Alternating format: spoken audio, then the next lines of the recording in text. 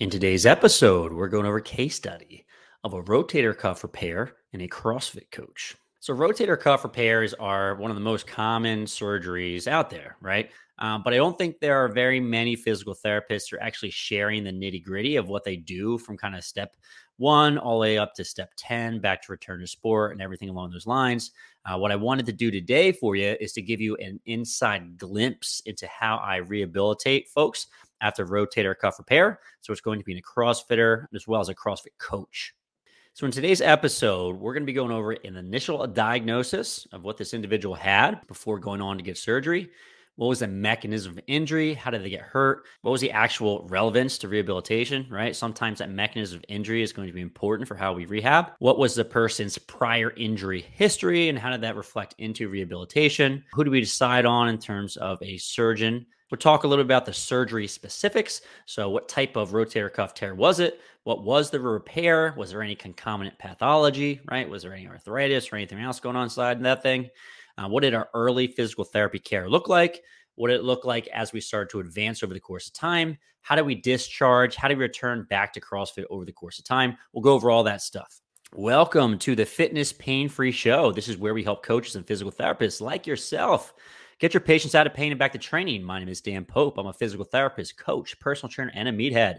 I have my dream job as a physical therapist, coach, business owner, and educator. And I've been doing this for several decades now. I want to help you reach your goals when it comes to coaching and being a better clinician. Before we really get going, I want to tell you about a free download I have for you that's going to allow you to understand this pathology inside and out. It is a rotator cuff pathology cheat sheet. I will leave a link in the show notes so you can definitely go ahead and download that and get started. We go over evidence-based treatment of the rotator cuff with tendinopathy as well as rotator cuff tears. We go over the prevalence of these injuries. We go over anatomy, mechanisms of injury. We go over the clinical presentation of these. We go over evaluation and diagnosis as well as treatment strategies and also surgical considerations. Who should go on to get surgery after a rotator cuff tear and who shouldn't? So I will leave a link in the show notes. Definitely go download this now for free. This is part 2 on our case study of a rotator cuff repair. If you haven't watched part 1 yet, go back and listen to it. I will put a link in the show notes for it. So what was the plan of care with Brian? We started off with 2 times a week with physical therapy. Then I gave him a home exercise program to do on his off days, right? And our decision was kind of, all right, well, 2 days a week, 1 to 2 days a week is probably a good place to start. And if we're noticing that you have more pain or you're getting really, really stiff, we can always increase the frequency of physical therapy. But generally speaking, I'll start with 1 or 2 days a week. If things are going really well, we can maintain that or do a little less. And if things are not going well, we can always bump up the frequency of physical therapy. So we ended up continuing with physical therapy 2 times a week for about the first 12 weeks. And then there on out, we did PT 1 times a week up until about the 9-month mark. And I think we had a few intermittent visits at the very end there, close to the year mark. But largely, that's how we ended up doing our physical therapy. So one of the biggest goals between week 2 and week 8 was to restore range of motion. And we spent around about 30 minutes per session strictly working on range of motion, okay? Now, keep in mind that these sessions were really, really boring, mostly because we weren't able to do much. We're trying to protect the rotator cuff repair and just make sure we aren't putting too much stress through there. So what we're left to do is a lot of passive range of motion, working on things like pain, trying to improve mobility at the shoulder, right? So essentially at the start of every session, I would measure range of motion because I want to get an idea of how the shoulder looks cold. Because oftentimes we only take measurements after we mobilize the shoulder. And it's really not a great reflection of how the shoulder normally is in terms of stiffness, right? And basically, we'll use range of motion as a guide in terms of how hard we need to push in terms of prescribing exercise from a home exercise standpoint. So let's say if you're getting more stiff, then maybe we're overdoing it with exercises. You can also make the argument that if you're not making progress with range of motion, we can always incorporate more exercises at home. So in terms of soft tissue mobility, what muscles were we focusing on?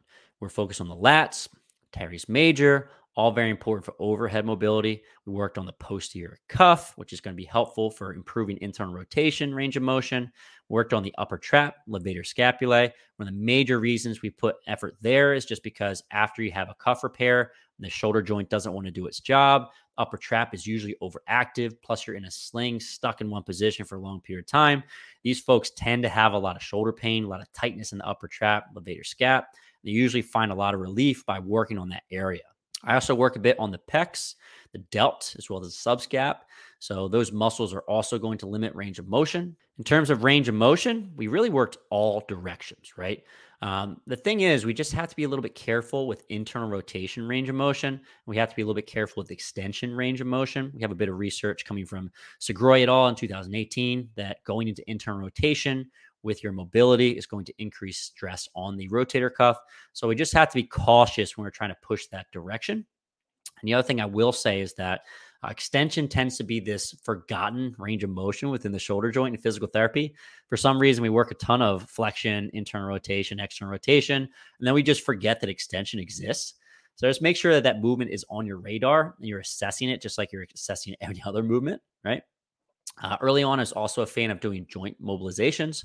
So I focused more on posterior and inferior mobility, which generally helps with overhead. So flexion, abduction, mobility, also some global distraction. I didn't do a whole lot of anterior shoulder mobs. I personally find these to be a bit provocative. They are, in theory, supposed to improve shoulder external rotation. So you can make the argument that if someone's very stiff into external rotation, you do some more anterior mobs. But keep in mind, they can be provocative, right? Basically, with mobility exercises and Brian, we continued until about week 10. Because what we found is that at week 10, he actually had more range of motion on the surgical side than the non-surgical side. And like I said in the past, the right side historically had more mobility than the left. So after a period of time, we ended up switching gears and we actually prescribed a few mobility exercises for the left side because that was limiting things like his front rack and overhead mobility eventually, right? So essentially, we worked on range of motion until it was actually pretty good. And then we substantially backed off of the amount of mobility work we did over the course of time. So what did the home exercise program look like, right? And this was the home exercise program between week 2 and week 8. And I think it's worthwhile to mention a little bit of research about how much stress certain physical therapy exercises place on the rotator cuff repair. Now, generally speaking, and you can read this study if you'd like to, Edwards et al. In 2021, they note that around 15% or less EMG of the supraspinatus. So if you take someone and do a full can exercise isometrically and have them push as hard as they possibly can, that would give you 100% MVIC of the supraspinatus. And then basically, we want to make sure that when we prescribe exercises, we use ones that are less than 15% EMG. And we have a decent amount of research at different exercises to see just how much stress each exercise places on the rotator cuff repair, right? And then we can use that information to decide which exercises are safe and which ones are probably going to be a little bit too much, okay? So in this study by Edwards et al. In 2021, the only movements that didn't put too much stress on the rotator cuff, so they were below that 15% MVIC, were pendulum exercises and small pendulum exercises. If the pendulum gets too big, it's actually a little too much stress on the rotator cuff tendon. Table slides, which is basically sitting next to a table and sliding the arm back and forth, which is largely consisted in active assist range of motion exercise, but it actually is less stress on the rotator cuff than other exercises that we consider passive range of motion. And then an assisted wall slide. So basically sliding your arm up the wall, but assisting with your opposite arm, right? Which honestly is, as a movement, that one freaks me out a little bit, but it's generally low stress on the supraspinatus. And the other piece, and we'll talk about this later, but we need to make sure that our Brian is not doing too much at home, right? And this is, I think, one of the reasons why it's good to have a sling early on, because the stress on the rotator cuff can be actually pretty dang high during normal activities, right? And I'll give you a little bit of research later so you can see exactly how much regular activities are. But to give you a little sneak peek, something like brushing your teeth is around 12% EMG of the cuff, so largely safe. Typing is around 7.5, but something as simple as drinking water is 21, which might be a little too much in the early stages after rotator cuff repair. So not only do you have to be really cautious about the movements we select in order to improve mobility, we also have to make sure that we educate our patients to say, hey, look, there are certain things that are probably okay to do at home, but there's other things that aren't, right? So we have to be on the lookout for that. Now, I'm just going to go ahead and rattle off a bunch of physical therapy exercises that are very common after rotator cuff repair in order to improve range of motion. These are generally considered either passive range of motion or active assist range of motion exercises. Keep in mind, we're shooting for 15% MVIC or lower. I'm going to say these exercises in order of easiest to hardest. First one would be pendulums, and that's got an MVIC of 14. Table slides are 15. Assisted wall slides are also 15. Rock the baby and circumduction is 17. And I've done YouTube shorts on these exercises. I'll put a link in the show notes so you can see what I'm actually talking about. Dowel assisted external rotation standing is 18. Dowel assisted elevation is going to be 20. Pulleys, so standard pulleys after shoulder surgery, are 20. Rock the baby into elevation is going to be 22. And just to give you a point of reference, active flexion is going to be 43% MVIC, and active abduction is going to be 48 MVIC. I apologize to the folks that are not watching this right now, but if you're going to be listening this in a podcast, go ahead and go over to YouTube at some point or go over to Spotify and watch the video podcast of this so you can see what I'm talking about right now. We actually have images of all of those exercises, and I'll just read them off to you. So on the far top left, we have the pendulum. Next to it, that is the rock the baby circumduction. Next to that is rock the baby pendulum. Then we have our table slides. Then obviously you can see the pulleys. Then we have the assisted wall slide, the dowel assist elevation, and then dowel assist external rotation. Now, I know that, this is not the best way of describing these exercises. It's tough to see in a podcast format. That's why I made a video of these. So I have a YouTube short as well as Instagram reel. All these exercises, I'll put a link in the show notes so you can just check those out and see what those movements are. So guys, if you like what you're learning about so far, then I want you to go and check out the Fitness Pain-Free mini course. So I made a mini course. It's absolutely free. That's the next logical step if you want to learn more from me. So in the course, we go over 5 lessons. That first lesson is how traditional schooling has failed us, right? So schooling is phenomenal from a physical therapy perspective, but doesn't really teach you how to work with high-level athletes in the fitness world, right? Doesn't always teach you how to do the lifts appropriately. Doesn't teach you about progressions and regressions of common lifts within the gym. Doesn't teach you how to program normally, how to write rehab programs, or how to write injury prevention programs for these folks. Next thing we go over, 7 reasons why people get hurt in the gym, 4 simple steps to getting your clients out of pain, how to build the career of your dreams and earn the respect of your community. It's all well and good if you know exactly how to work with folks within the gym. But if you can't get these folks through the door on a regular basis, then you're simply not going to be living the dream that you want to, because you can't get the patients through the door that you want to work with. Okay, so I'll show you how to do that.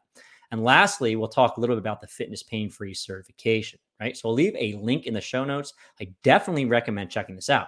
Once you sign up for the Fitness Pain-Free mini course, you will be automatically placed in the waitlist for the Fitness Pain-Free certification. Now, the Fitness Pain-Free certification is the course, the certification that I wish I had as a new grad that fills in all the gaps in knowledge that you don't get in physical therapy school. So A, you'll gain complete confidence working with injuries in the strength and fitness world. You'll learn optimal technique for both health and performance from myself and some of the best coaches in the world. You'll master programming for rehabilitation and injury prevention.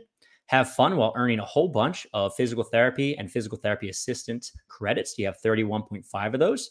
You'll also gain NSCA credits as well as CrossFit credits if you need those. This is the equivalent of a university education in working with injuries in the weight room. I really believe that. I've been adding to this thing over the past 5 or 6 years. It's massive, a ton of phenomenal information.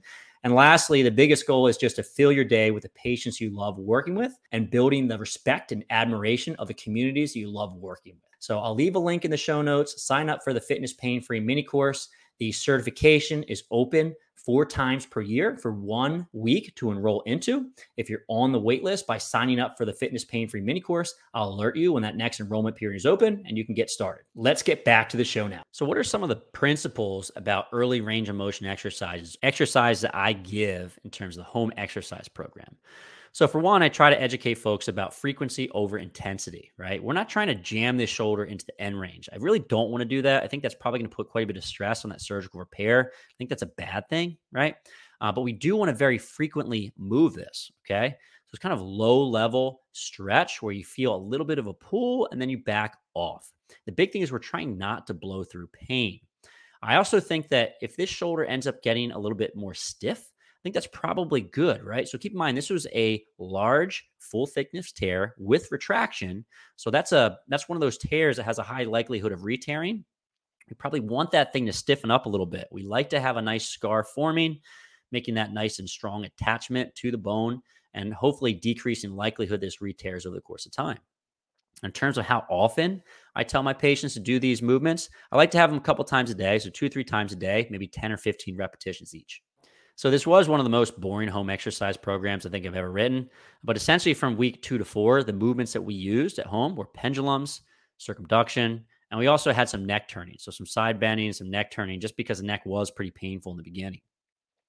Week 4 to 8, we added some PVC supine flexion. We added in some table slides, some ball rolling, and some assisted external rotation. So we had very low level exercises up until week 8. And generally speaking, I asked Brian to do these 2 or 3 times a day, 10 to 15 repetitions. And I never really had to change the frequency just because his range of motion came back so well. It's pretty easy from that standpoint. So, like I said, the other piece we had to educate Brian on is just how much stress goes through the rotator cuff with daily activities. Now, for one, Brian was wearing a sling at all times for the first 4 weeks, and that actually makes my job quite a bit easier because I know that they're probably not able to do as much on their own if the arm is kind of glued to their side. They're not able to use it for anything, right? So keep in mind our goal of having less than 15% MVIC on that rotator cuff repair in order to keep things safe, right? And also, if you want to check out these studies, I'll leave them in the show notes. But essentially, I'm taking this information from Long et al. In 2010 from JOSPT, and they're looking at activation of the shoulder musculature during pendulum exercise and light activities, right? And largely, walking using a mobilizer or not is very low stress on the rotator cuff, less than 7% MVIC.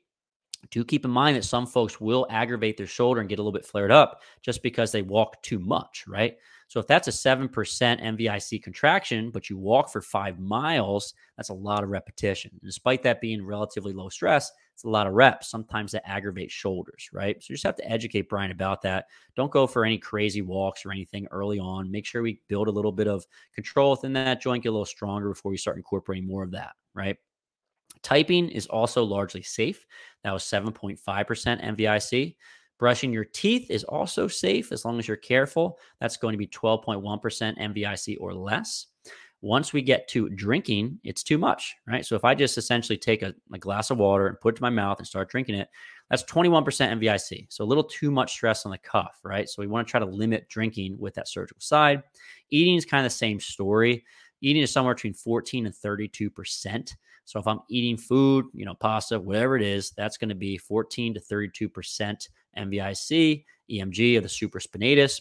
If I rest my elbow down onto the table and eat, it is better, okay? So if I go in the shower and start washing myself, washing my hair is the toughest thing for my shoulder, and that's 23 to 57% EMG of the supraspinatus, which actually is more than just doing abduction exercises, full can exercise, abduction exercises, right? If I lean forward to wash my hair, it's a bit better at 6% to 36%, but you still do risk putting too much stress on that tendon. So largely for the first 8 weeks or so with Brian, we had to be quite cautious, and I just had to educate him about this and just make sure he understands that we have to protect this. Like I said, he had a sling for so long and a mobilizer, it wasn't a huge concern for me. So what did PT start to look like at week 8 through 10, right? Now I'm saying strength in quotes just because we weren't really doing any strengthening at this point. We're just very slowly incorporating a little bit more movement. I was doing these exercises 1-2 times a day for about 10 to 15 repetitions. We're starting off with some basic isometrics, right? So 6-way isometrics, kind of working all sides of the shoulder, flexion, extension, internal rotation, abduction, adduction, and external rotation. So flexion, extension, abduction, adduction, external rotation, internal rotation. And essentially, it's a very light contraction, 10 to 15% of max. We're really not pushing too much. At this point, we're incorporating a little bit more active assist range of motion, so assisted scaption, assisted abduction, and these are actually fairly low stress on the rotator cuff if you compare it to, let's say, a pulley. So I think it's important that you understand these EMG numbers so you can make some better decisions about which are the best movements to start with as we start to progress into the later stages of rotator cuff repair. We were doing some active range of motion with a prone extension row. A prone extension or a rowing motion in prone is actually very low stress on the supraspinatus, so a pretty good place to start, right? We also started to do a little neuromuscular electrical stim at this point. And we started off by stimming the infraspinatus. Thought being is that we don't want to put too much stress on the supraspinatus early on. So we can put the stim directly on the infraspinatus. And over the course of time, we can start to add the stim onto the supraspinatus, which I think we delayed until week 10. We started to put that on. In terms of placement for the stim pads, again, I apologize for the podcasters out there, but generally we use a larger pad and we put it directly over the muscle we want to target. So we take a large pad directly on infraspinatus, and then when we got to week 10, we put a large pad directly over supraspinatus. Once we got to week 10, so basically between week 10 and week 12, we bumped things up a bit. So from a strength perspective, we're now working on active range of motion. And again, I'm doing these dailies, 2 to 3 sets of 10 to 15 repetitions, and we're focused on scaption, abduction, sideline external rotation, T's, and supine scaption. We're starting to incorporate a little bit of a resisted range of motion, but it's only for prone extension and prone rows, just because these movements are very low stress on the supraspinatus. And again, we're incorporating NMES, neuromuscular electrical stim, while we're doing this. We're doing it twice a week, each time he's in the clinic with me. And now we're putting the electrodes in more places. So essentially, we started with infraspinatus. We added the supraspinatus. We can also put some electrodes on that mid and low trap. If you're looking at the image on the YouTube video or the video podcast, you can see exactly where these electrodes go to help you if you want to try to set this up on your patients. At this point, we also started to introduce some blood flow restriction training. If you've never heard of BFR before, blood flow restriction training is BFR. You only need a very low load to improve strength and hypertrophy. So 20 to 30% of your 1 rep max to increase strength and hypertrophy at a similar rate as performing heavy lifts at 80% of your 1 rep max. So if we're concerned about putting too much stress with the rotator cuff, one of the ways we can still get some strength and hypertrophy is by applying blood flow restriction training, which I think is a great idea for these folks.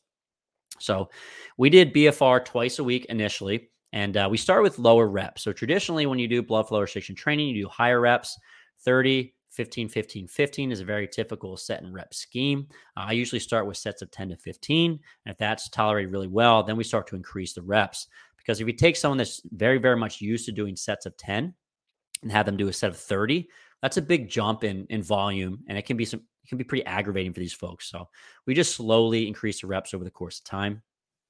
At this point, we're also doing a little bit of arm and grip work.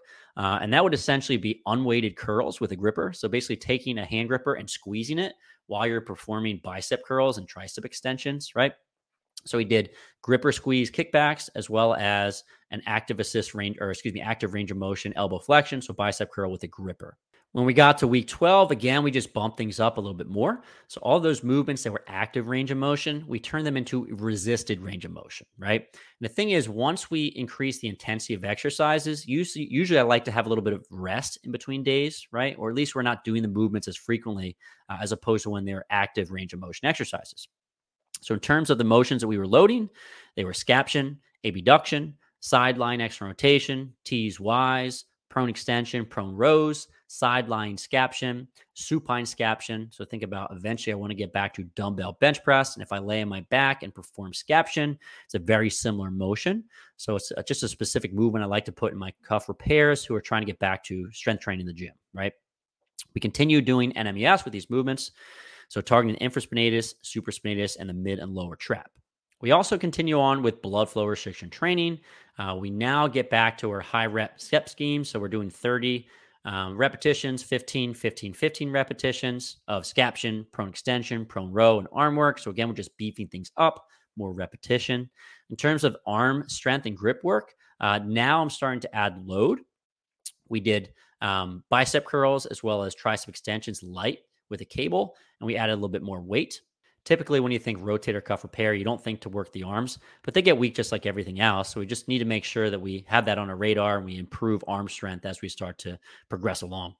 So, guys, I have another video that I want you to watch. It's an evidence-based guide to rotator cuff repair surgery. I'm going to leave a link in the show notes as well as a link above my head right here. So go ahead and click on that link if you want to continue the learning. And lastly, I just want to say thank you so much for your support. You truly allow me to do what I love for a living. If you're watching this on YouTube, give me a thumbs up. I'd love to hear your comments and subscribe to the channel. If you're listening to this via podcast, please leave me a positive rating and review.